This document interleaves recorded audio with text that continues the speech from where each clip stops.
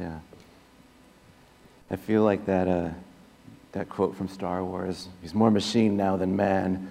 It's like, well, good morning. It's actually really great to be able to have folks come up and do announcements for their ministries again, because it has been a long time. When we had that first, that 2-week quarantine, my son was only 3 months old, and now he's 2.5 and out of his mind. So it's a lot has changed since then. But let me pray for us. We'll ask the Lord's blessing on our time. Our Father in heaven, we thank you for your goodness and for your kindness, for your mercy, for your steadfast love, for you being slow to anger and relenting from disaster. These are things which we're going to talk about today, and these are things that tell us about who you are. Our purpose, Lord, in life is to know you and to glorify you, to be conformed to the image of your Son. So I just pray, Lord, that we would have opened spiritual ears, opened hearts, opened minds, that we would take to seriously the things that we're going to hear today, but also, again, Lord, whatever is from my own invention and imagination or personal agenda, I pray that your sheep would be discerning enough to know what's from their master and what's from some schmuck in a shirt up here. So please be with us now, we pray, in our Lord Jesus' name, amen. Well, we'll be doing our penultimate lesson in Jonah today. So I don't know if that's good news or bad news. It's good news that I'm almost finished with this book, but bad news that you have to hear one more next week. So if you want to skip church next week, now you know. But we'll be beginning Jonah chapter 4 today. In my Bible, this is just a 2-page book, but I started it last June, so there's been a lot of spiritual meat, a lot of spiritual truth in the book of Jonah. It's been, as somebody that does Bible teaching, and if you've hosted Bible studies, you might realize just how much you get to study and learn about God's Word when you're going to present something, but then you have to distill it down to, a manageable size and number of points for folks. So it's to say that even a small book like this has even so much more than I've been able to share with you over this time. And hopefully we'll continue on with some of these more small books. Jonah 4, verses 1 through 4. This is God's word for God's people. But it displeased Jonah exceedingly, and he was angry. And he prayed to the Lord and said, O Lord, is not this what I said when I was yet in my country? That is why I made haste to flee to Tarshish, for I knew that you are a gracious God and merciful, slow to anger and abounding in steadfast love and relenting from disaster. Therefore now, O Lord, please take my life from me, for it is better for me to die than to live. And the Lord said, Do you do well to be angry? This is the word of the Lord.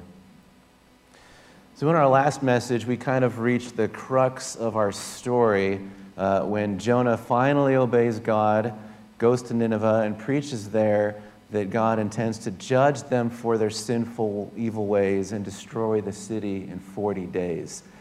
For this whole period up to the book, last message, we've been waiting for that. Is he going to go? Is he going to preach? What's going to happen when he finally gets there?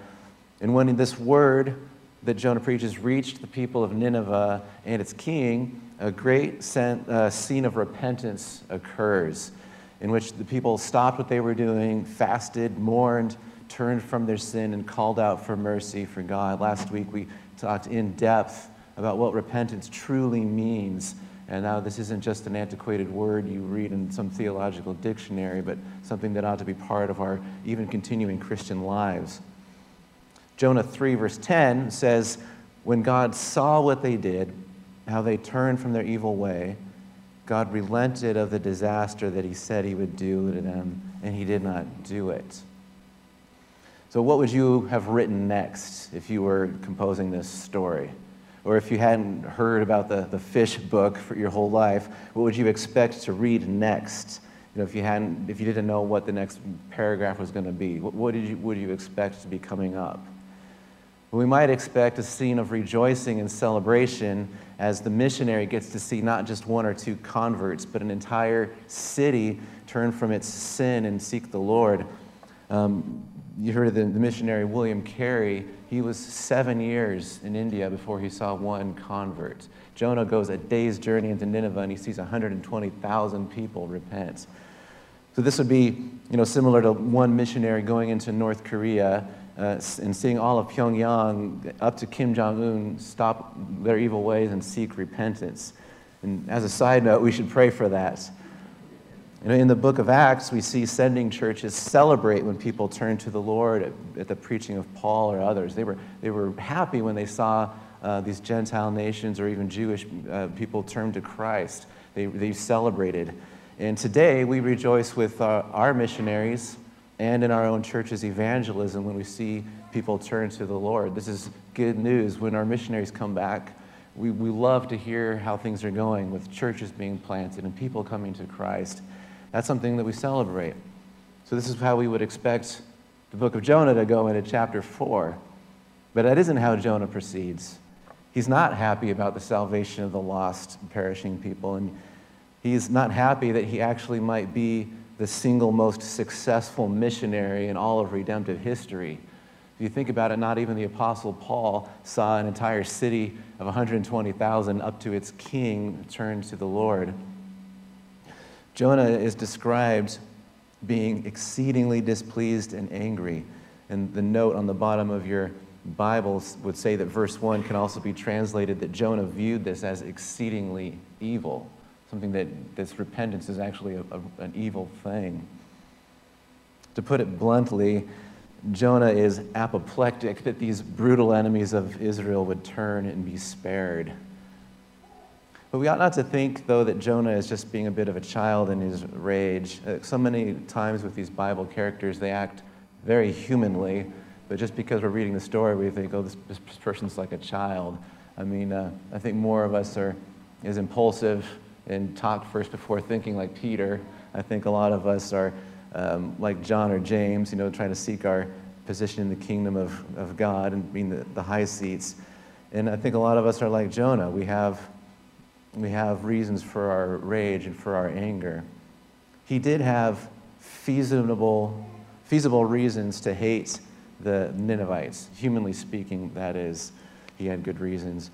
These were enemies of Israel who had fought several wars against them, and they were infamous for their cruelty and their brutality. This is a people that is famous throughout history for their savagery and the way they treated the people that they conquered. There are several peoples in history that are just, this is what they're known for, piling up heads in pyramids as warning to people, skinning people alive. And the Assyrians were people like this. And Israel had been the victim of this brutality on numerous occasions. So Jonah's feelings regarding Nineveh were similar to how, a Ukrainian must be feeling toward Russia at our moment in history. You've invaded my lands, taken our cities, burned our towns and homes, you've murdered, tortured, starved, stolen our people, and you've shown every intention of doing more. Now imagine God telling a Ukrainian Christian to go to Moscow and preach against it. Well, at first that actually might not sound too bad, and this kind of brings up an interesting little puzzle to our story. Because if the message that God says is that he'll overthrow the city in 40 days, then that Ukrainian in our story and Jonah would probably be sprinting to these places. If somebody said to this Ukrainian soldier, go to Moscow and tell him that in 40 days they're going to be destroyed, he's going to be off like a shot. So that gives us the question, why does Jonah run away? If it's his enemies, his people's enemies, and God says, go tell them I'm going to destroy them, why does he run? And this is a question that has been left unanswered up until this point in the story. Why did the prodigal prophet flee from the presence of the Lord? Again, keep in mind when you're reading a book like this, we can't become myopic or blind because of our familiarity with it. You can reread a book and a passage over and over and over and over and over in Scripture throughout your Christian life, and new things are going to come up. How often has it happened where you've been reading a familiar passage, the Gospel of Matthew, say, and you read a passage, it's like, has this been in here the whole time? Have I ever seen this? When you're looking at Jonah, recall that it's not until here, chapter 4, where we're actually told why he ran away. And this whole time, the author's been leaving us in suspense. Then it's suspense, the Israelites reading the story would have wondered as well, why did he actually leave? You know, in previous messages, we rhetorically asked what the reasons might be, and I suggested perhaps this is to get us to think what our reasons would be and kind of to maybe get us to honestly analyze ourselves in light of Scripture, but he still doesn't answer it quite yet. What would cause him to disobey, to flee from God's presence, and to ask to be thrown overboard in the middle of that ship in the storm instead of going to Nineveh?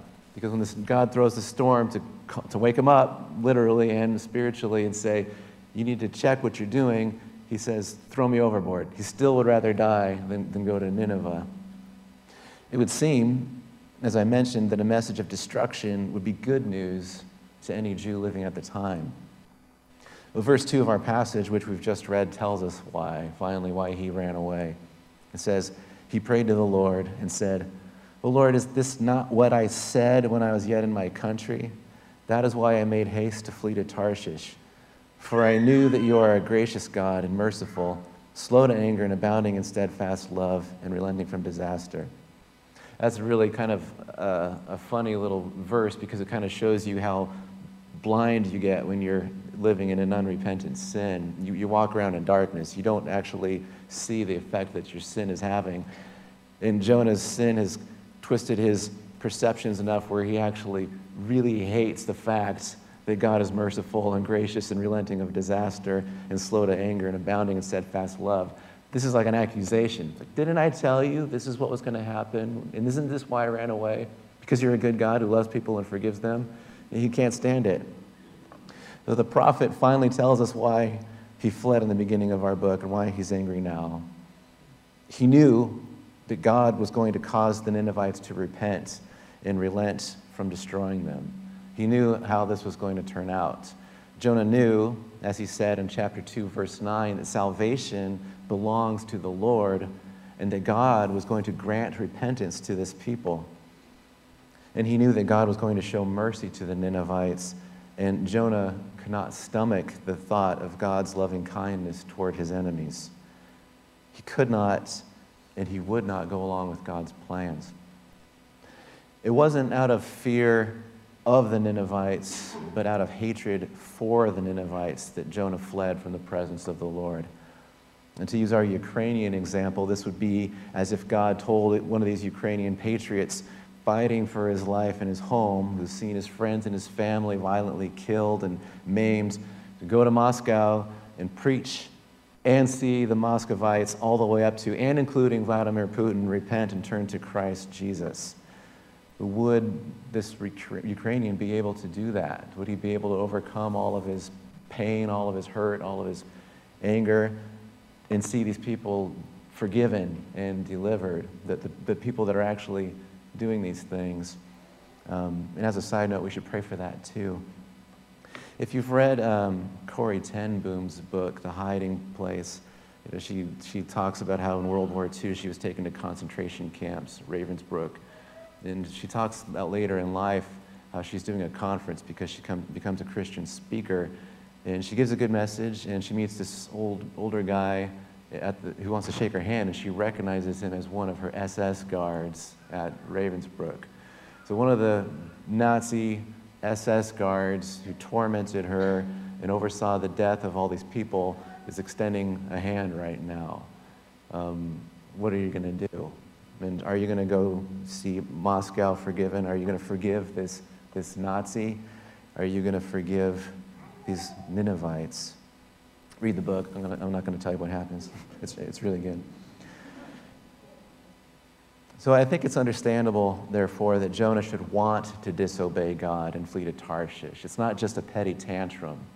It's wrong and it's sinful what he does, but his disobedience was actually on an existential level. It's not just surface level passions like we mostly have. I think for a lot of us who spend a lot of time in the church, a lot of our sin is kind of just really quick things that come up. You know, you get mad at the people in Port Townsend driving 10 under the speed limit, so you suddenly speak in tongues, French mostly. Or is that just me? Anyway, Jonah had deep reasons for hating the Ninevites. And in fact, if you consider it, he was being told to follow God in opposition to his national and racial identity. So in other words, to follow and obey God would have made Jonah appear to be a traitor to his own race, people, and family. And can you imagine going back to Israel, to Samaria, after the Ninevites repented, and like, hey guys, I have good news. You know those enemies that have killed us and burned our towns? I preached to them and God saved them. Isn't that wonderful? The answer would be a hard no, and I wonder if that's why we don't know what happens to Jonah after the book. Presumably somebody wrote this, maybe it was him. He was going to his people's enemies so that they, the enemies, would be saved, and he couldn't do it. And this just gives such a contrast to the character of God himself, who is merciful and relenting of disaster toward rebels and sinners, those who are at enmity with him. Now, I mentioned this a few times, but Jonah's hometown was from Galilee. And I can't stop thinking about the comparisons and the contrast between Jonah and Jesus. These two Galilean prophets from Scripture who had similarities and drastic differences too. And in the Gospels, even Jesus brought up these comparisons to Jonah. I remember when he says the only sign you're going to get is the sign of Jonah. Just as Jonah was in the fish, so the Son of Man will be in the earth. So we see these similarities, but how different these two are, Jesus and Jonah. Jonah refused to even go to Nineveh at first, and when he did, he lived and the people repented. Jesus, the Son of God, left the comfort, peace, and glory of heaven and came to a people that rejected him and killed him. Jonah was angry that God saved his enemies.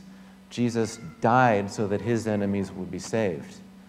Jonah prayed to God in anger, in essence accusing God of wrongdoing for saving the Ninevites.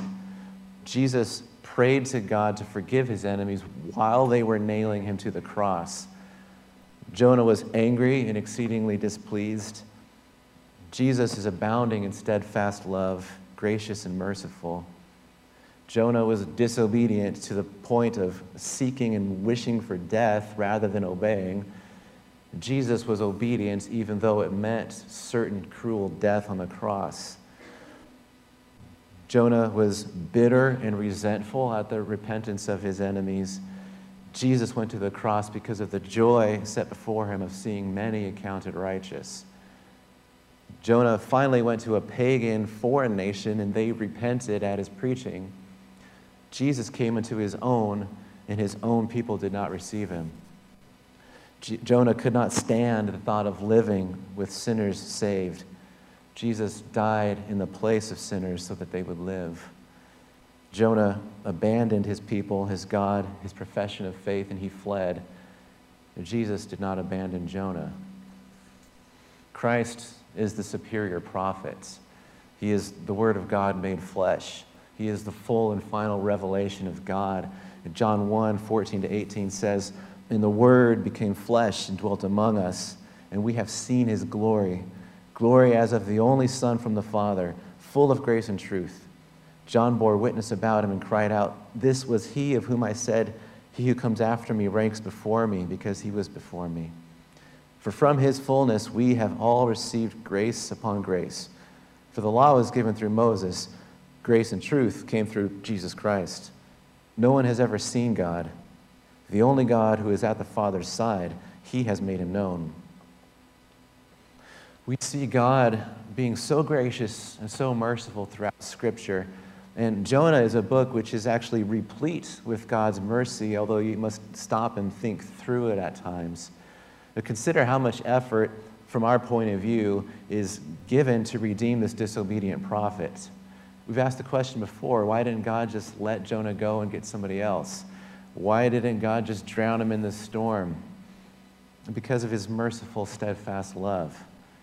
God, in his sovereignty, saved the pagan sailors, granted repentance to the Ninevites, and now, in chapter 4, is still patiently teaching and refining Jonah, even as Jonah commits another great sin.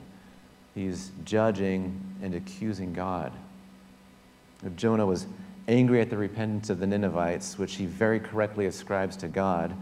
And in his anger at the Ninevites' salvation, Jonah is ultimately angry with God. This is a judgment of God by Jonah. We see in Jonah this deep and terrible sin, which we actually all share with him at one point or another.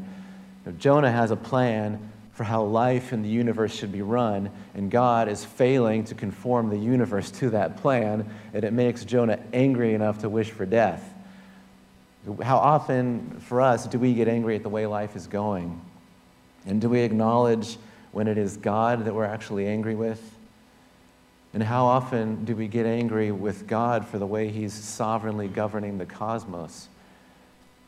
Are we angry with him for our failures and our disappointments in life? Because life probably hasn't turned out the way you planned.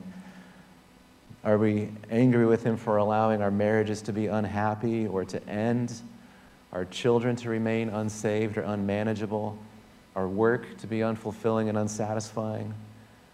Are we angry with him for what he says in the Bible about submission in marriage, suffering of the innocent, sin and guilt, obeying and submitting to the civil government, eternal hell, or election and predestination? Is the root of our anger really a refusal to acknowledge that God is God and we are not? That God doesn't owe us anything but justice for our sin? That God is the King and the Creator, and we are mere creatures of the dirt into which he breathed life? That God is the potter, and as the potter has the right to do as he wishes with the clay, and the pots have no right to answer back or question him? Does God need Jonah's approval to save the Ninevites? And what business is it of Jonah's whether God saves them or not? Does the Lord God omnipotent need the advice or the permission of this disobedient muppet from Galilee to save the Ninevites? The sin of Adam and Eve, the sin that plunged the world into the curse and the pain and everything horrible that we're experiencing today, was the sin of attempting to usurp God's place, of thinking that God wasn't running things as well as he should. Adam and Eve wanted to be like God, deciding for themselves and ruling themselves. And humanity is always, always, always trying to dethrone God and exalt themselves. And probably you could say every heresy and false teaching that sneaks into the church is built on the exaltation of man and the demeaning and the denigration of God. We think too highly of ourselves and we think too lowly of God. And in so doing, we don't know who we truly are, and we don't know who God truly is. And this makes us think that as rebellious, insolent, disobedient creatures, we have the right to be angry with God and to judge him, giving him some kind of pathetic performance review as if his next raise depended on it. We effectively say to him, if you want more prayers from me, better worship and church attendance, or more effort in serving you and loving others, then you had better shape up your performance in my life. When's the last time you've earned something extra from me? We basically hold our worship for ransom. I'm not going to worship you, God, like you deserve until you straighten things out for me. And do you think maybe this is the reason why we're so often so cold and apathetic and indifferent in our religion? That is our practice of our faith, our feelings in our faith. The reason because the Lord of glory hasn't lived up to our expectations for him. He's not living up to the job description that we made for him when we signed the repentance and believing in Jesus card. Our anger or our indifference are caused by a failure to see God for who he is and what he's like. And this is why in the book of Hebrews, the author says, fix your eyes on Jesus. When we lose sight of Christ, the founder and finisher of our faith, then we start to lose this vision of God, and we lose our way in our faith. So who is God and what is he like? You probably, or maybe you've seen this video of R.C. Sproul sitting on a stage during a Q&A, and somebody sends up a question and says, basically, why is God so unfair and so mean to Adam when all he did was break God's commandments? And R.C. Sproul gets pretty irritated. He says, what's wrong with you people? Okay, this is what's problem with the church today. We don't know who God is. We don't know who we are. So who is God and what is he like? Daniel 4:34-35. His dominion is an everlasting dominion, and his kingdom endures from generation to generation. All the inhabitants of the earth are accounted as nothing, and he does according to his will among the host of heaven and among the inhabitants of the earth. And none can stay his hand or say to him, what have you done? Job 23:13. He is unchangeable, and who can turn him back? What he desires, he does. Psalm 50. The mighty one, God the Lord, speaks and summons from the earth, from the rising of the sun to its setting. Out of Zion, the perfection of beauty, God shines forth. If I were hungry, I would not tell you, for the world and its fullness are mine.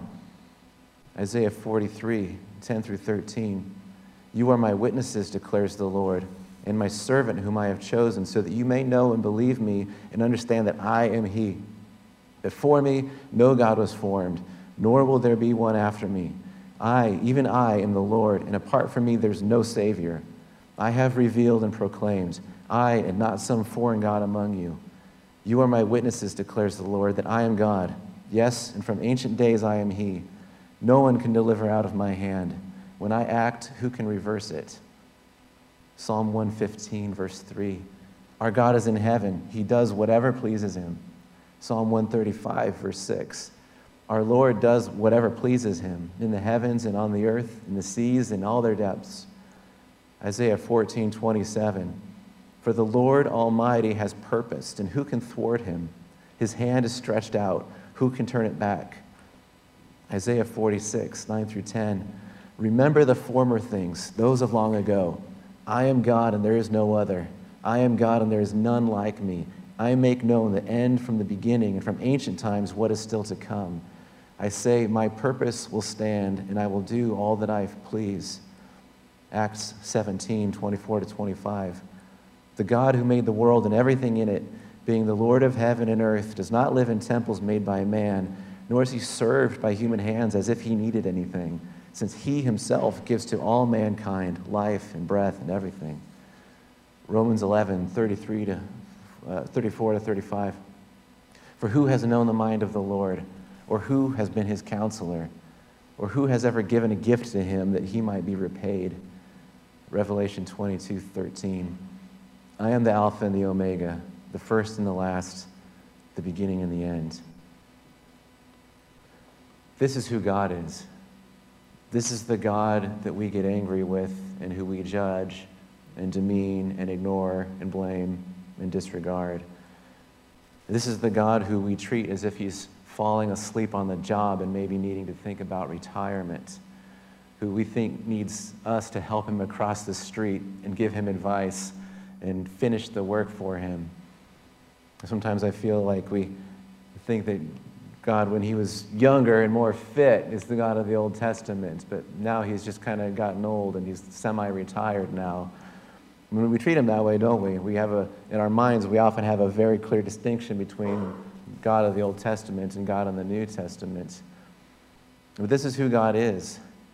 And believe it or not, I actually had to stop myself from writing more verses down. These verses are just the smallest part of what the Bible has to say about who God is and what he's like. But just this small sampling of scriptures should help us in answering the question that God now asks of Jonah in verse 4 of our passage.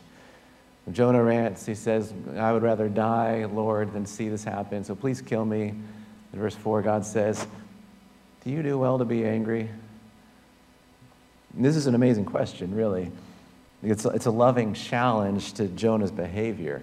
So instead of lashing out in anger, like I probably would do, God again shows that he is merciful and gracious, slow to anger and abounding in steadfast love. He cares about Nineveh and the 120,000 people there, but he still hasn't forgotten or neglected this little angry Jewish prophet. And that made me feel really great when I was writing this. God cares about the big picture, but he also cares about us. The little angry people who get frustrated with the way life is going or don't understand the things that are happening.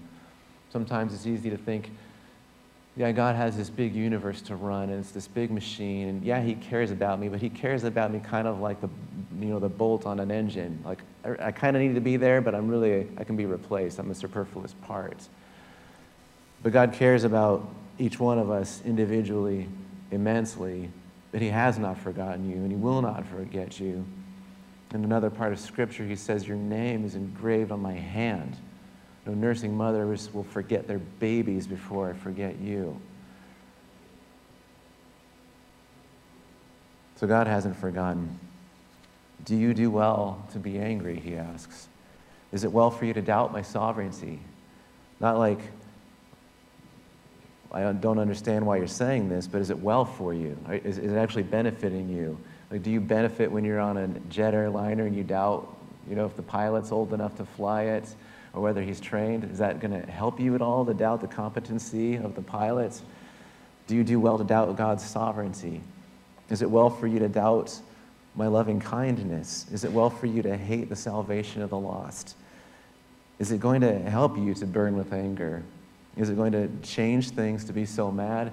Except that I read recently that you're drastically more likely to have a heart attack or a stroke if you're getting angry regularly. Is it well for you, Jonah, to be sitting there thinking about death because the world didn't bow to you and your wishes? We followed Jonah in this story from the original command to go to Nineveh until the Ninevites turn and repent, the last couple messages. But there's still chapter 4 left after the Ninevites repent. And this means that the repentance of the Ninevites isn't the main focus of the book. It's just a big part of it. Again, it's more like the plot that carries along the lessons that we're supposed to learn. This story has not been about a fish or a ship in the storm or about a faraway land called Tarshish. I mean, it's not ultimately about Israel, Nineveh, or Jonah either. This is a story about God and his character, about his love, his patience, his judgment, and his sovereignty. And in this 4th chapter, we're still learning about God, and he is still laboring to teach Jonah, the original Israelite leaders, and us about who he is and who we are in relationship with him. Do you do well to be angry? Notice Jonah doesn't answer it. And our passage this morning ends with this question, and we, like the original Israelite readers, are left to answer that question for Jonah. Does he do well to be angry? And as we think about whether Jonah does well to be angry, the finger starts to point at us, the readers and the listeners, and we're forced to ask ourselves as well, what about me? Do I do well to be angry? Do I accuse God and judge him? Do I believe that I could be running things better than him? Do I bring him before my own personal tribunal and judge him when I feel like he's not doing a good enough job? And if we're truly examining our hearts with the lens of Scripture, are we seeing our anger at God or others justified? And that's something we need to do. The Bible says the heart is deceitful above all things. You know that old cartoon from the 90s, Thumbelina, and there's that song, Just Follow Your Heart? Like, follow the thing that is deceitful above all other things. Gotcha. Well, how do you know what the truth is? Well, you look through the lens of Scripture. That's what God's Word's supposed to do. It tells us. 2 Timothy 4:1 is a verse I like to read on Sunday mornings before I stand up here, because it's Paul saying, I charge you in the name of God to preach the word without ceasing, to rebuke, to reprove, to correct, to encourage. You have to do these things with Scripture because we're blinded by our own deceitful hearts. Ephesians 4:31-32 says, get rid of all bitterness, rage, and anger, brawling and slander, along with every form of malice. Be kind and compassionate to one another, forgiving each other, just as in Christ God forgave you. Do you do well to be bitter, resentful, to be slanderous, or malicious? Do you forget that before God, that we were all guilty and deserving of death, but in Christ, God forgave us. We talked about that last week. Christ's blood spilt on our behalf. Do we now, like Jonah, believe that we deserve God's forgiveness and mercy, but that someone else does not? Like, I'm really grateful that God forgave me, but this person does not deserve my forgiveness or God's forgiveness either. Harboring bitterness and anger in our hearts is like drinking poison and hoping that someone else dies. Bitterness and anger are like an acid that corrodes the container that holds it. If you're holding on to bitterness and anger, it will consume you and it will hurt your relationships with the people that you actually care about. You can't separate those things. There's no compartmentalizing bitterness and anger. It bleeds out into all your relationships. Proverbs 19:3 says, when a man's folly brings his way to ruin, his heart rages against the Lord. And Jonah's own hatred and prejudice brought him to this suicidal bitterness. It's his own fault that he was so miserable. Yes, he had, humanly speaking, good reasons to hate the Ninevites, but it was his lack of gospel perspective of who God is and what mercy is, that is leading him to this bitterness. He's easily passing judgment on who should live and who should die, and he rages against the Lord for God's compassion and love when he should have been dancing in the street at the salvation of an entire city. He could have gone back and say, hey, Israel, you know those enemies of ours, well, they're saved. They probably would have hated him. But if they had the proper eyes, they would have said, this is awesome, because now instead of 120,000 enemies, we have 120,000 brethren in the Lord. Jonah still misunderstood mercy and grace in this stage of his journey. He still felt that, to some degree, that mercy had to be deserved, and the Ninevites did not deserve it. But deserved mercy is not mercy at all, and that's the crucial point that we have to remember as well. If we believe that we deserve mercy and that others have not deserved mercy yet, then we've also misunderstood the entire gospel. And we show that we have no idea who we are and we have no idea who God is. We must receive mercy because we cannot earn it. And God gives it to whom he chooses based on his sovereign choice and purposes, and not because of our race, nationality, or moral uprightness. It was God's prerogative to save the Ninevites. It wasn't up to Jonah. God can save the Ninevites if God wants to save the Ninevites. So our question is our bitterness and our anger because of our own folly and our own pride? Are we steeping in bitterness? And we have to say, oh, it's this person right here. Is it really? Or did you make a foolish decision and you're too proud to repent of it? Or did this person genuinely harm you and you don't understand grace enough to forgive? That God forgave you, that you deserved death, and someone stood in your place who did not deserve to die. And who are you to withhold forgiveness now? So who are we truly raging against? Do you do well to be angry? And that's the question we need to take away this morning. Write it down somewhere and read it and think about it. I guess for me alone, it's on the steering wheel of the car. And when we have our anger and resentment starting to build in us, read this and ask yourself, do I do well to be angry?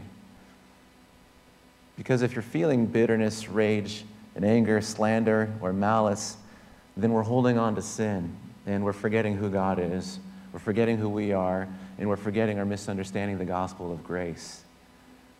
Be kind and compassionate to one another. That's the command for Christians who've been redeemed. Forgiving each other, just as in Christ God forgave you. Christ didn't forgive us when we got our act together.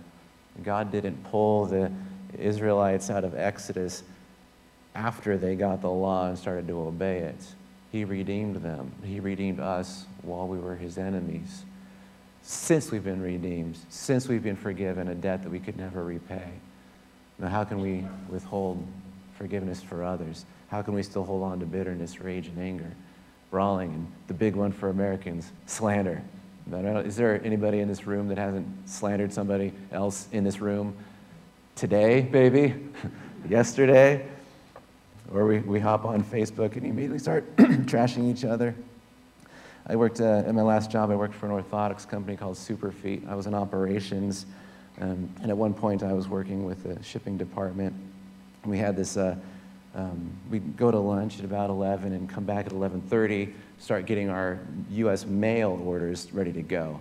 But the schedule didn't work out with our mail carrier, so he'd show up at 11:35 and wonder why we're not ready to go. And he was so mean. He would chew us out. He would be so stressed and angry and aggressive toward us. And then a few months later, I started playing guitar at this big church in Bellingham, the first church I played at. Who was there? This really nice guy who was the mail carrier. And he didn't recognize me because he had his Sunday morning face, and then he had his Monday morning face. He was not kind and compassionate. He was not representing Christ well. He held on to bitterness and anger, and he vented it out on the world throughout the week. Don't be like that. We're ambassadors for Christ. We have the sash, which says property of Jesus Christ on us, and the community knows it. This church has a reputation. If you talk to non-Christians, they know about us. They know what we're like. They know what our struggles have been over the past 2 years. So be kind and compassionate to one another, forgiving each other, just as in Christ God forgave you. Amen. Our Lord and our God, we thank you for your mercy. These great attributes of yours, Lord, which Jonah seems to hate so much, we praise you for. Because we, Lord, were saved by your mercy. You relented of your anger for us because you spent it on Christ Jesus. Then we pray, Lord, that you just increase the capacity of our hearts to love you and to know you, to praise you and to live our lives in response to this truth. We pray, Lord, that you would cause us and help us to let go of bitterness and anger and rage, to help us to control our mouths, because we know that these things are much easier said than done. The bitterness is deep, Lord, and it's really hard to separate, just like it's hard to separate tea from water again.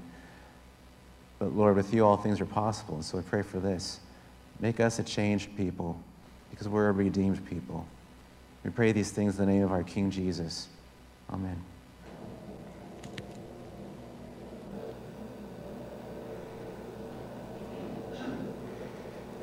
Please stand and join us for worship.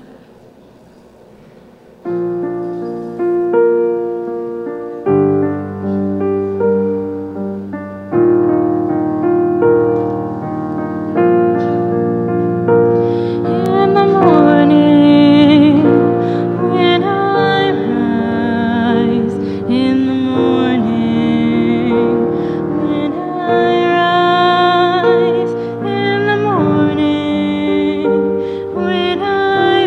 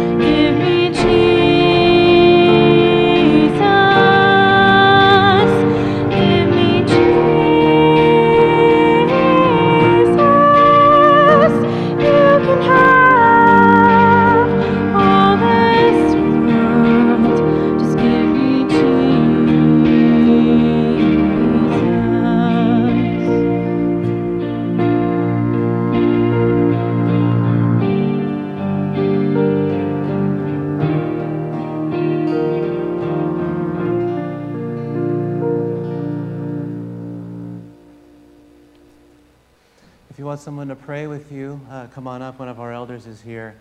And may the grace of God go with you as far as the curse is found. Amen.